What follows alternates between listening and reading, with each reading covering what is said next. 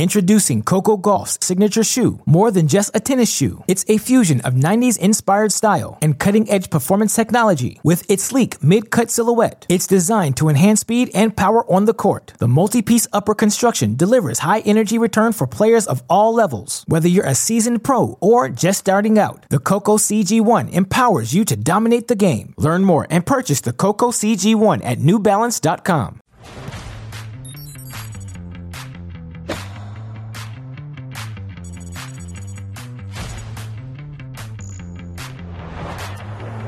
The road to Roland Garros continues on the red clay in Spain as we welcome you to TC Live from Madrid.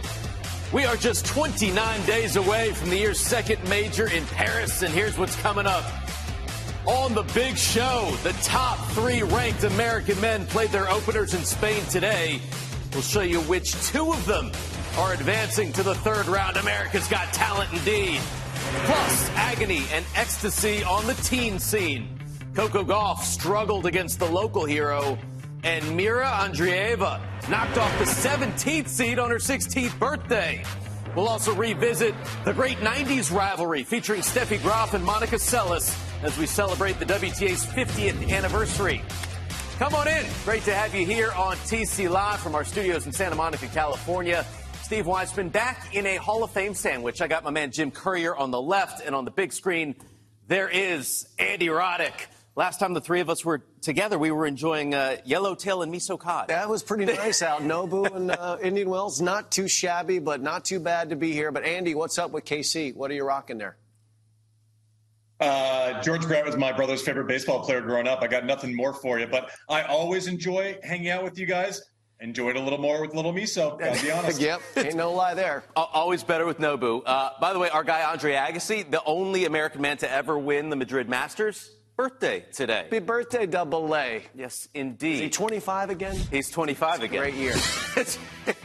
Maybe 26 again. A couple other Americans looking to raise the trophy this year, starting with Taylor Fritz, coming off the semis in Munich last week, Andy. Also made the Final Four in Monte Carlo. He is looking good on the red dirt.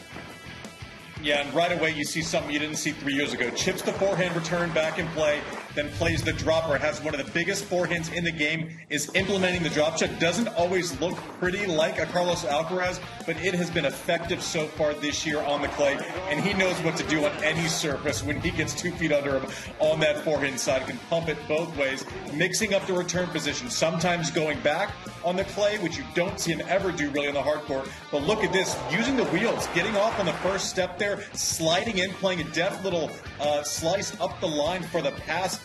Looked solid all day. Monte Carlo was a great tournament and still putting in the paces, getting through matches on the clay. 8 aces, won 83% of his points on first serve, doubles his career win total in Madrid from 1 to 2. How about Francis Tiafoe liking the clay tones as well? Took the title in Houston, winning 4 matches in 2 days because of rain. He defeated Tomas Martin Echeverry in the final for his first trophy in 5 years. And Big Foe, entering Madrid at a career-high 11 in the world, gets a rematch with Echeverry to start his tournament, Jim. Yeah, and Tiafoe had lost his opening match in Barcelona to Rusevori. Came out firing. What a return. That was ridiculousness from Tiafoe. And served out the set here, 6-3. They played 2 tie breaks in that final in Houston. They would go another tiebreak in the second set here. Echeverry has had a breakout season. He's become a name that we know now. He was hitting it big. And Tiafoe would have to struggle from behind to get this into the tiebreak. Echeverry served for the second set. 5-3. Big Foe steps in, takes the break back. So into the breaker they go. Tiafoe early up in that second set breaker. How about some wheels? He's got that. How about a little feel? Oh, kidding me? Off of the net, Francis. He wanted to take a bow, but he still had some work to do. Echeverry gave it everything, though. He is impressive, and so has Francis been on this surface. Remember, Francis from the East Coast spent a little bit of time on the green clay. That's doing him well on the red. And a little FaceTime now with Prakash after the win. Chanda, Ruben talked about in our commentary booth, she was talking about your match today, was how poised you were, and especially in the big moments. How does an athlete work on that in his career? Yeah, I think I've been around for a while, and I know that at times, I sometimes get too high or get too low, and I'm starting to find my my happy spot, my sweet spot of being poised, and I think that's just over time and experiences and being in those positions a lot. And I think winning helps. Okay, like sure. you can help and you can learn from that, and even some losses, and you can learn from that. So, but yeah, winning at a high level, and for these last 8-9 months, I've definitely known my sweet spot where I need to be. Oh, it's a sweet spot indeed for Big Fo. Could Tommy Paul make it 3 for 3 against Roman Safulin? TP also at a career high right now in the rankings, Andy. Yeah, I love the upward trajectory of the Americans right now. TP knows how to move on the 30 stuff. Played really well in the juniors, but we ain't in juniors anymore, Steve. So that's a great pass. Inside out, back in. Tommy actually put the pressure on there, and it looked like he was just trying to figure out the way he wanted to play. You saw him coming way inside the court on some returns, which we'll see here in a little bit, maybe 4 or 5 feet inside the baseline. Didn't give himself right here. You don't hit that return perfectly, it's not going to work. The guy was able to jam him all day. Rough start for TP, but some time before Roland Garros left. So the Americans go 2 for 3 for the 3 top-ranked Americans on the men's side. Francis Tiafoe, his 20th win today, Jim. Didn't reach that total till August. Yeah. Canada Masters last year. And Taylor Fritz getting a win in Madrid, something he'd only done once before. Who was more impressive for you today? Look, I mean, equally impressive, but I think a little bit more surprising to see a California kid starting to come into his own on the clay. We haven't often seen that. The players that grow up almost exclusively on the hard courts out here on the West Coast struggle a little bit with the movement, and that's something I touched on. Tiafoe from the East Coast in Maryland, that's where you're from. There's a lot of green clay over there, and the movement is the same. Maybe it's not quite as smooth as a red clay, but movement matters, and Francis has the confidence in that. What I love seeing in Taylor is his willingness to make adjustments. Well known for his stubbornness. And Andy, I think he's making some nice adjustments that we haven't seen from him on the dirt. What do you think? Yeah, I mean, it was very obvious early on in Monte Carlo that he was adjusting his return position, has been pretty adamant about staying on the baseline and taking big cuts, gave himself more space. For someone who didn't move that well on clay, and I'm talking about myself, I can relate. When you stand in and you don't stick it, that first step where you're trying to play defense gets a little slippery.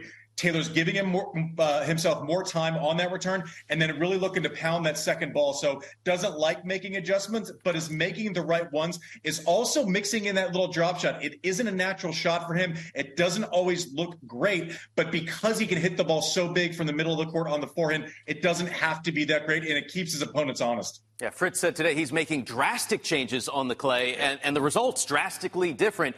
Francis Tiafoe also playing well. Look forward to their both next matches. On the women's side, we've got a breakout star. How about a Sweet 16 for Mira Andreeva? Not only did she celebrate her 16th birthday today, she also got her 16th straight win at the pro level. Took out Magda Linette. She has not dropped a set all tournament, and by the way, all 3 wins coming against top 50 players. If you like her game, Mira Andreeva, you'll be even more impressed hearing her talk to Prakash after this match, getting another straight set win. Take a listen to the new 16-year-old sensation. It's just the atmosphere here is so special, and when you see here and you take a lunch with all these stars, let's say, you see the Andy Murray's go just on you, and you see his face. And he's so beautiful in life. I'm sorry. He's so amazing. And, this atmosphere between all these players, just to be here, it's incredible. How about that personality? Andy Murray, just so beautiful in life. And Andy heard that nice and said, picture. Imagine how good she's going to be when she gets her eyes fixed. How about that, Andy? Yeah, I like most times, I'm on Murray's side. If only this Andreeva had something going for her on the court with the playing, off the court with the personality. I don't know. If only she could get something good to happen before her 16th birthday. I don't know. Just goes to show beauty is truly in the eye of the beholder. Good for her.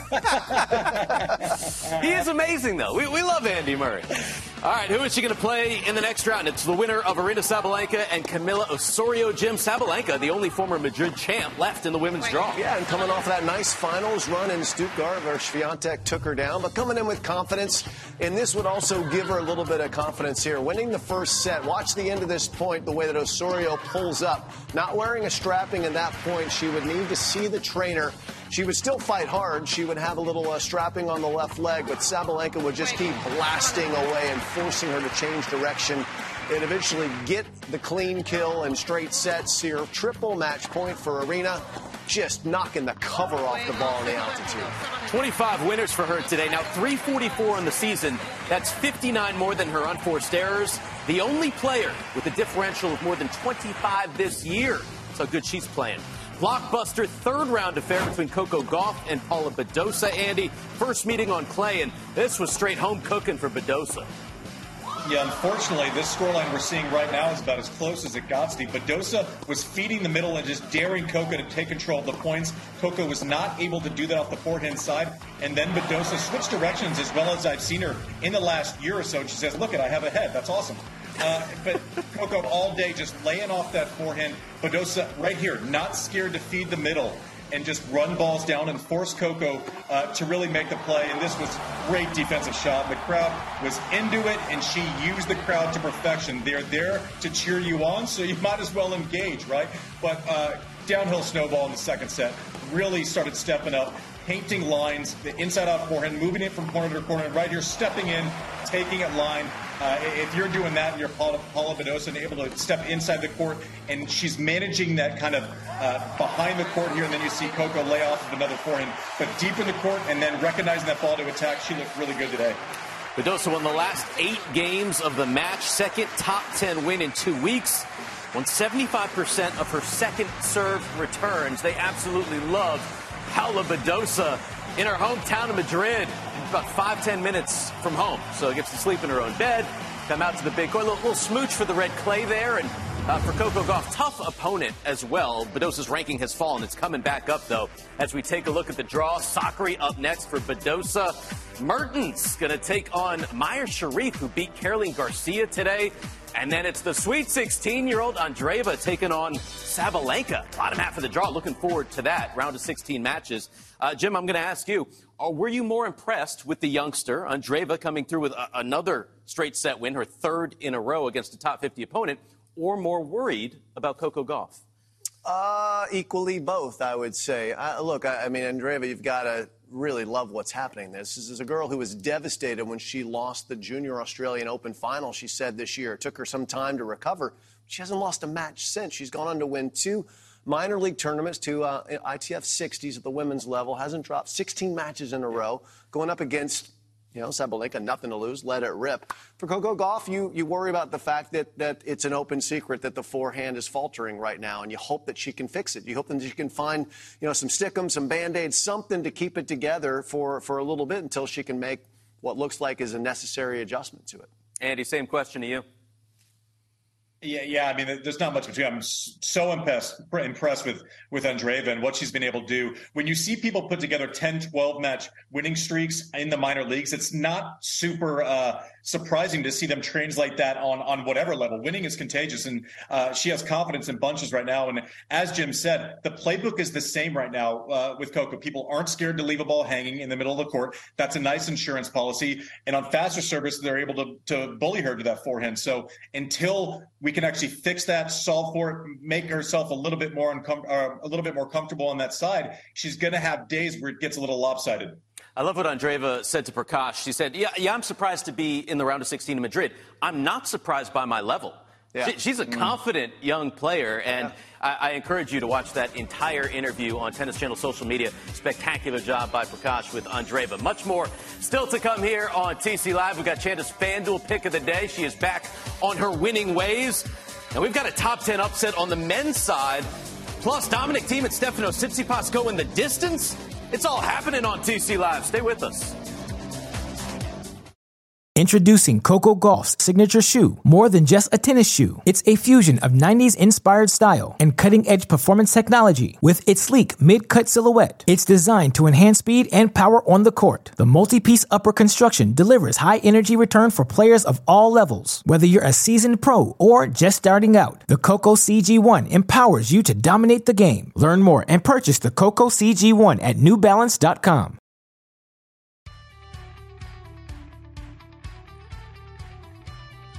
Steve Weissman back in our Tennis Channel studio. Jim and Andy will rejoin us in a moment. But now we continue our journey through the history of the WTA.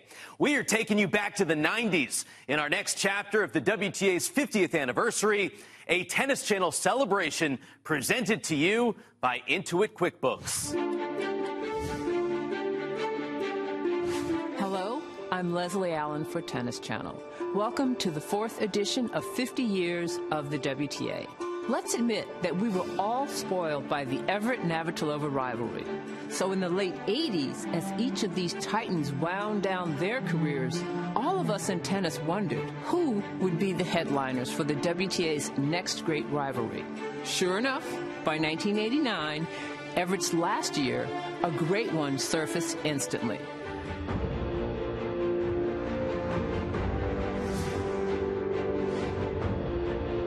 Anytime you think of Steffi Graf, the first thing you think about is that forehand, which is one of the great forehands in the history of women's tennis. Steffi was really very athletic, fun to watch, and you always knew how explosive that forehand could and would be in any given match. Steffi, whew, run in, run out. That's what we used to call her. She'd beat you so quick, and then she'd run in and take a shower, and then she's like gone. But Steffi was always really cool with me, and she was such a strong competitor. Having won all 4 majors in 1988, Stephanie Graf ruled the world. But swiftly, there came a fierce rival in the form of Monica Seles. You couldn't touch Steffi. And then here comes Monica. She's 4 years younger.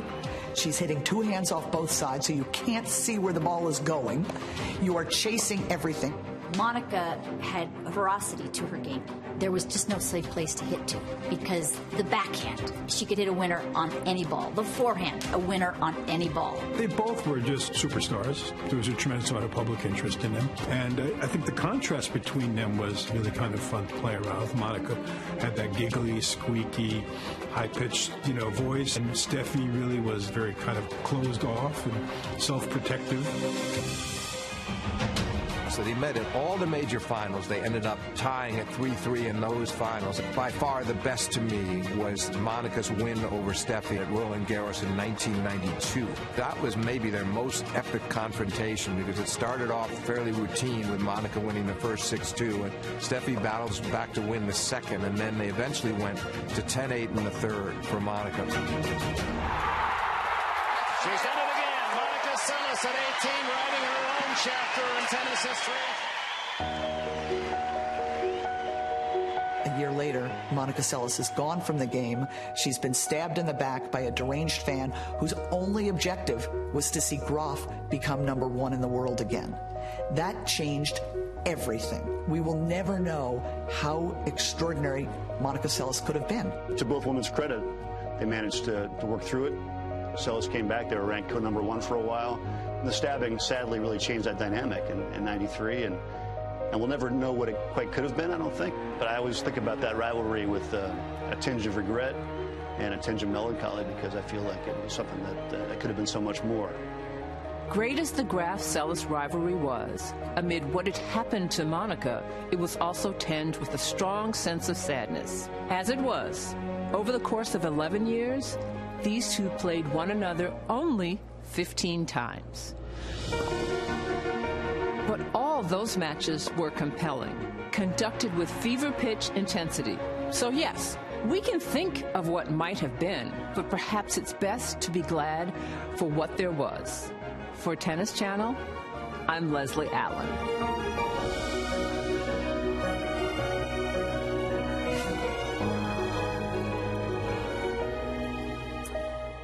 Thank you, Leslie. Great job, as always. And, Jim, you were dominating the men's game at the same time that Steffi and Monica were on top of the women's tour. What do you remember about that rivalry? I wasn't dominating. I was involved in it. But I remember pointedly in my first year on tour going out to the U.S. Open center court. I was back for something junior-related to make sure I was in the building when Steffi won the Grand Slam, thinking I might never see that again.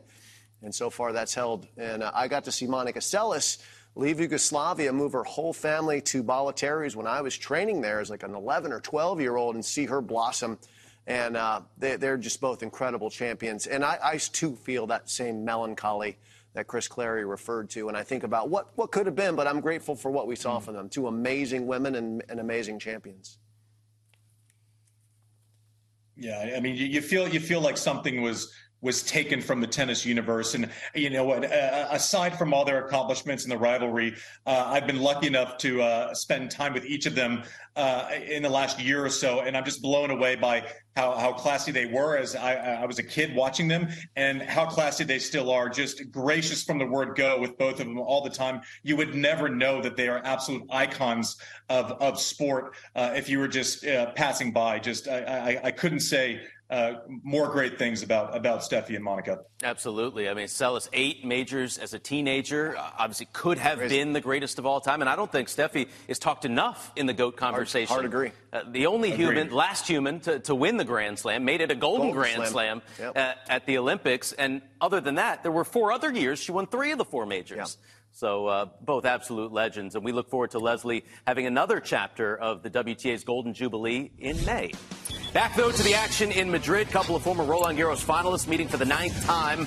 Dominic Thiem, Stefanos Tsitsipas, Jim, last played each other at the 2020 ATP Finals, and Thiem looking to get back to that kind of level. Yeah, and a lot's happened for Dominic Thiem between now and then. Lost his motivation, lost control of his wrist, and had a big surgery, and has really been fighting to get back into form. We're starting to see the things we want to see for Dominic Thiem as fans. The forehand, the backhand, the big speeds and spins, the fight, the firepower, all of that there. But Tsitsipas, he wasn't discouraged after that first set. He would rifle through the second set without missing a first serve. He would go on to make 39 first serves in a row. If that's not a record, I'd like to know what is. It was insane. And he had chances to break in the third, but somehow Thiem gets it into a tiebreak and led 3-1. And Tsitsipas stayed in there with it. And unfortunately, Thiem not able to keep hitting the quality of shot under pressure. That's the one missing piece for Dominic Thiem. You can see how much Stefanos Tsitsipas was giving him some positive reinforcement. You're close, buddy, and that is a fact. Yeah, both guys should take some confidence from this match. Great to see Thiem at that top form once again. How about Daniil Medvedev, leading the ATP Tour in wins and titles, but only has one career win in Madrid, Andy, facing Andrea Vavasori, who just beat Andy Murray for the biggest win of his life. Listen, the Slim Shady, he wants some more of this Madrid. He's into the clay this year, I'll tell you that much right now. But constructing points a lot better. Doesn't feel like he's trying to force it. Is more patient on clay than I've seen him before. I love it. I mean, this guy's 6'7", Jim. He's not supposed to be able to cover from the Rolex sign in the back and then run down a drop volley. Absolutely ridiculous how the movement is transformed. I mean, look at the ground that he's covering here. It is absolutely absurd to be that tall and be able to cover that amount of ground. That is absolute psychological warfare if you are playing against Daniil Medvedev, and taking his time, moving the ball around the court, distributes the ball corner to corner, not in a rush. 4-3. Will the real Slim Shady please stand up? Slim Reaper, snap into a Slim Jim. Daniil Medvedev, win number 32 of the year. How about Felix Auger-Aliassime playing his first clay court match of the year against Dusan Lajovic, who's already been a clay court king this season, coming off the title in Bosnia, where he beat Djokovic and Rublev, Jim. Yeah, and you would see that play out here. Lajovic rolling with the confidence early, his backhand down the line. What a thing of beauty that is. Auger-Aliassime missed Monte Carlo and a couple others with a knee problem following Miami, so trying to get his clay court season in gear, this was the wrong matchup for him. Lajovic was there, he was ready for it, but it was not going to be easy. Into a third set tiebreak they would go. The second serve faltered there, a double fault, handing the double mini break to Lajovic, and he'd be able to ride that thing out. I mean, Dusan, I admire him on a lot of levels. He spoke openly about his need for a little bit of help in the mental department, and he's gone to a therapist and says it's really transformed his life, not just his tennis. So at the advanced age, well into his 30s, Lajovic really playing some of his best tennis ever. Ball don't Lajovic, third top 10 win in 9 days. Now 7 wins in a row, perfect 3-0 in his career against FAA. Taking a look at the draw, Lajovic against Struff, and then how about Francis Tiafoe? Got a big opportunity. Cerundolo upset by his fellow Argentine. Time now for the social net, and there was big news announced this week. ATP says it's going to use electronic line calling across all events on all surfaces starting in 2025. We've already seen it on the main court in Madrid. Obviously, the big news is that it's going to be used on clay, Jim. What do you think about this? Yeah, it's only 35 years late for me. I would have loved this. I love the fact that it's now completely going to be about whether the players make the shots or miss the shots. Listen, I am pouring one out for all the lines people around the world who have given their best, and they love tennis. They're passionate about it. They travel around. They don't get paid a lot of money. They're a part of the circus, and it's going to be tough for them. So I understand the human element of this, but from a pure competitor standpoint, I absolutely love it. Yeah, it's going to save us these awkward interactions that we're looking at now, where you could be looking at the exact same thing and read it completely differently. And there was nothing more frustrating as a player where you were sure you were seeing something correctly and someone trots down and says, no. At least we don't have to deal with that anymore. But like Jim said, you hate to see people who are passionate about tennis kind of be the victims of innovation, but innovation doesn't stop. If you can get 100% of the calls right, why not do it? I will say, on clay, there's going to be players that are still like, I see it in or I see it out. Hear this. Roland Garros will resist this. They do have a real long history and connectivity with their lines people, and I believe that they will be the last to fall, not Wimbledon. That's my feeling. We'll see the way it plays out, but I would not be surprised in 2025 if Roland Garros is defiant and the lines people will have one last hurrah there. We shall see. Yeah. But technology, as Andy said, just keeps moving on. And so do we. We got a big Sunday schedule for you. Our coverage begins at 5 a.m. Eastern once again. We got you covered on Bally Sports and T2, 8 a.m. Eastern. We're back for TC Live to wrap it all up. And as always, all night long from Madrid. Back with more after this. All right, it's that time. Hot shot of the day. The legend of Ben Shelton continues to grow, Jim. Creativity. Thy name is Ben Shelton. I have never seen a player make this shot, and we have to see it zoomed in. Look at how he hits this shot backwards. I'm not even sure that's physically possible, Andy. How did he do that? I don't know. I would have fallen over had I tried this. I didn't know what happened. Like you said, we need to zoom in because here I'm like, did he hit that? Wait, did he hit that with the other side of his racket? He did hit that with the other side of his racket. This is absurd. Yeah, just phenomenal. Shelton would not go on to win this match. Struff is so good on the clay, got him in 3 sets. But Shelton moving well and gets the creativity that may end up being the most interesting shot of the season. That could be shot of the year right there. Ben Shelton, what a legend. All right, take a look at our schedule on Sunday. Big matchups. Jesse Pegula back in action. The world number 1 Iga Swiatek taking on Bernarda Pera. Grigor Dimitrov against Carlos Alcaraz. And Holger Rune, today's his birthday. Tomorrow he plays. Let's head back to the Magic Box for a preview with Danny and Prakash. All right, Steve, back at our FanDuel desk. Marie Boskova has had Jesse Pegula's number in the past. Do you think the American can get it done? Yeah, there's something about the matchup. Even the one time Jesse got the win at the U.S. Open, it was 7-6 in the third. So there definitely is something there. But I just think Jesse's a different player. She's playing such consistent tennis. She's such a tough out. And I love her in this altitude. I think it gives her a little bit more juice on the groundies, a little bit more juice on the serve. Might be a close affair, but I definitely expect the American to come through. One thing's for sure, it's going to be Sunday Fun Day here in Madrid. Always Sunday Fun Day with Danny and Prakash. And with Jessie, she always makes the quarterfinals, so she has to win that match. Let's look ahead to Carlos Alcaraz and Grigor Dimitrov. Andy, how can Dimitrov challenge Alcaraz in this one? Well, he's going to have to switch directions from uncomfortable positions. If Alcaraz is throwing haymakers from the baseline up and away on Dimitrov's backhand side, it is that's not the pattern that Dimitrov needs to see. I'm curious to see where his court positioning is. Alcaraz, old Chucky Chuckster, goes big kick on the ad side up and away to Grigor's backhand. I'm curious whether he's going to take it early or move back. I don't think either is a great option. Alcaraz did a great job getting out of trouble in that first round. I expect to see him in full flight.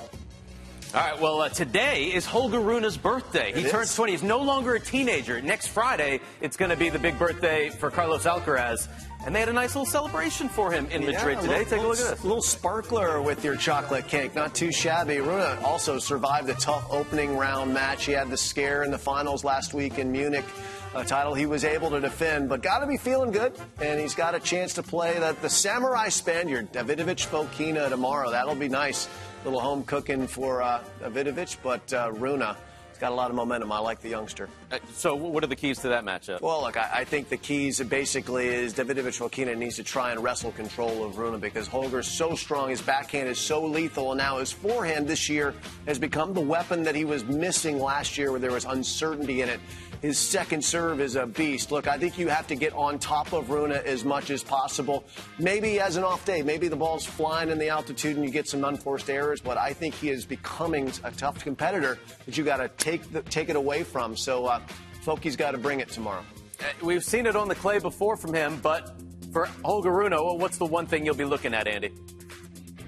Well, he played that off forehand where he was able to create space so well in Monte Carlo, and against a guy who's not the tallest person on tour, that kind of layoff reset ball that Rune has that goes up the line, gets up on someone's backhand. If he has direction on that, he gets the pattern that he wants more often than not. Let's see if he's landing that one early. Big birthday, April 29th. Holger Rune, Andre Agassi, Mir Andreeva, Mike and Bob Bryant. The Bryan Bros. Bryan brothers. The Bros. Happy birthday to them. Andy, you get the day off tomorrow. We will see you back here on Tuesday, right? I cannot wait to see you. I'm going to rush back. All right. Ship us some yellowtail and miso cod, if you would be so kind. All right, Jim's back tomorrow. Thanks, everybody, for watching TC Live.